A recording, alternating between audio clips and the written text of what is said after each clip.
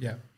Okay, so let's talk about a question that I see come up whenever we talk about Peerspace in the communities that I'm part of is insurance. And I know that not every insurance is the same, but how are Peerspace explaining this to a host when it comes to insurance and how it would or would not affect them?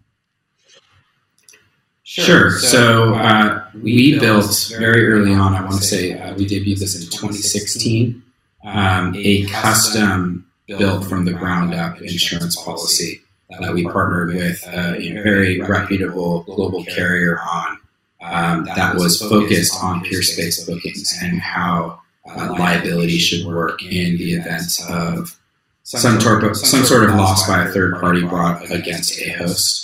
That was the first thing that we wanted to cover because while they're extremely rare, there is the risk of catastrophic loss that we want to make sure hosts feel peace of mind around when they use their space for any type of activity, let alone for Peerspace. So we built it for Peerspace hosts, and we've extended the same program to our spaces in Canada and in the UK. And so in the UK, for example, the coverage is up to £1 million, Canada, 1 million Canadian dollars, and so forth. And it's meant to cover your Peerspace activities.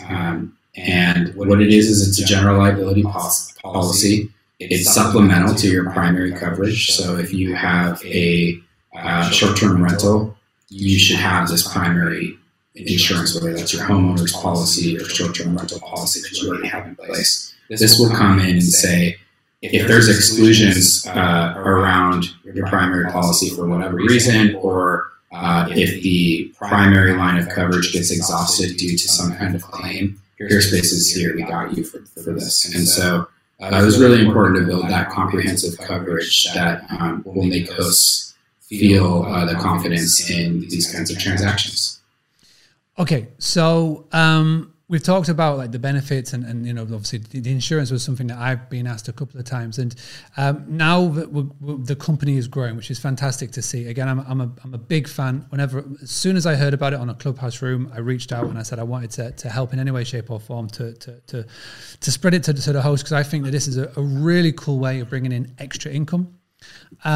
Now that we're moving out of USA, now we're moving out of Canada, and we're coming over to the UK and Europe. Let's talk about that, because the majority of the hosts that tune into the podcast are in the UK and Europe. So how can somebody go about looking into Peerspace? The first question is, how much commission do you take per booking? I think that's going to be the first one that the people are going to be asking. How does the commission model work? So it's free to list on Peerspace, and anybody right now can go to Peerspace by going to Boostly, boostly.co.uk/peer, Peer.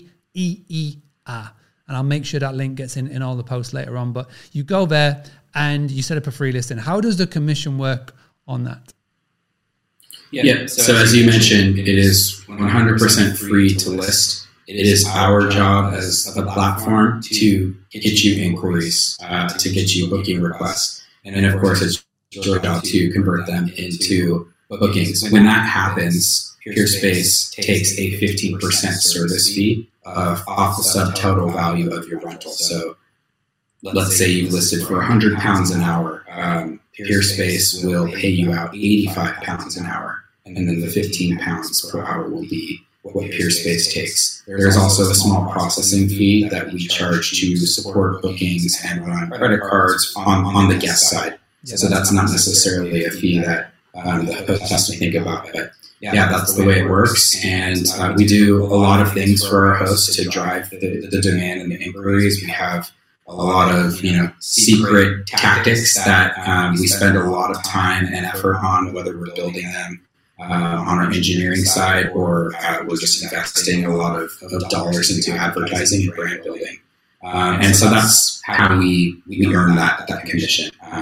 It's not the type of platform where we set you live and we do nothing to drive the demand of your space. Every day we're thinking about how we're going to, capitalize essentially on the effort spent on having you sign up and having you list your photos. We're in this together in that sense. And what I love about Peerspace, and obviously with the UK team, and I've been chatting to Emily and whatnot, that it's very much in the infancy. So when you do register your business, and if you're one of the early adopters, you're going to get looked after. You're going to get a bit of helping hand in how to submit your listing, how to create your listing, and how to get it live. Because obviously right now with Peerspace, every listing that goes live, you want it to be top notch, because it's, you know, it's the first outing in the UK.